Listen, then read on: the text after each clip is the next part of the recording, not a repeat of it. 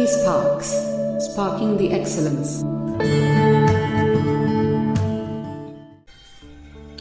मुगल साम्राज्य का पतन। औरंगजेब की मृत्यु 3 मार्च 1707 ईस्वी को अहमदनगर में हो गई। उसके शव को दौलताबाद स्थित खुलदाबाद स्थल पर, जहां पर सूफी शेख बुरहानुद्दीन के मकबरे में दफनाया गया।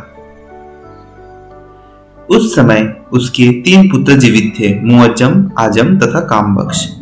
औरंगजेब राज्य के बंटवारे के लिए वसीयत लिख गया था, जिससे उत्तराधिकार का युद्ध न हो।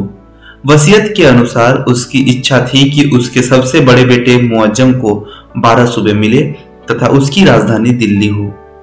औरंगजेब की मृत्यु के समय मुगल साम्राज्य में कुल 21 प्रांत थे। अफगानिस्तान में काबुल, उत्तर भारत में 14 प्रांत और दक्षिण भारत में 6 प्रांत थे। स्पष्टीकरण है, औरंगजेब के शासनकाल में सूबों की संख्या 20 की थी। इसका प्रमाण डॉक्टर हरिश्चंद्र वर्मा व डॉक्टर LP शर्मा ने किया है, किंतु दत्ता रॉय चौधरी एवं मजुमदार व BK अग्निहोत्री ने औरंगजेब के शासनकाल में सूबों की संख्या 21 बताई गई है। 14 सूबे उत्तर भारत, 6 सूबे दक्षिण भारत, 1 सूबा अफगानिस्तान।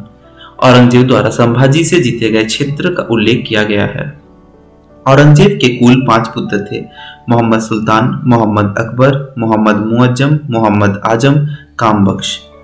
इसमें 2 पुत्रों मोहम्मद सुल्तान व मोहम्मद अकबर की मृत्यु औरंगजेब के जीवन काल में ही हो गई थी। औरंगजेब के निधन के बाद 63 वर्षीय पुत्र मोहम्मद मुअज्जम ने शाह आलम की उपाधि धारण कर लाहौर के उत्तर स्थित शाहदौला पुल पर मई 1707 ईस्वी को बहादुर शाह प्रथम नाम से सम्राट घोषित हुआ। बहादुर शाह प्रथम, जिन्हें शाह आलम एक भी कहा जाता है, उनकी उपाधि थी साहिब खबर, काफी खां द्वारा प्रदत्त किया गया था। बहादुर शाह प्रथम सबसे वृद्ध मुगल शासक थे।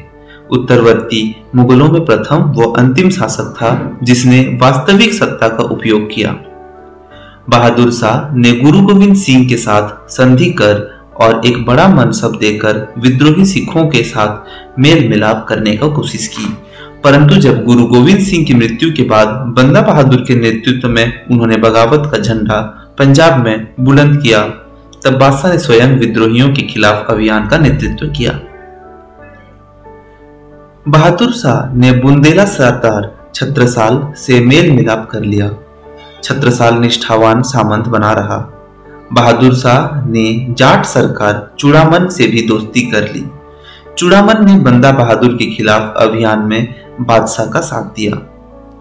बहादुर शाह के दरबार में 1711 ईस्वी में एक डच प्रतिनिधि शिष्टमंडल जोशुआ कैटलार के नेतृत्व में गया।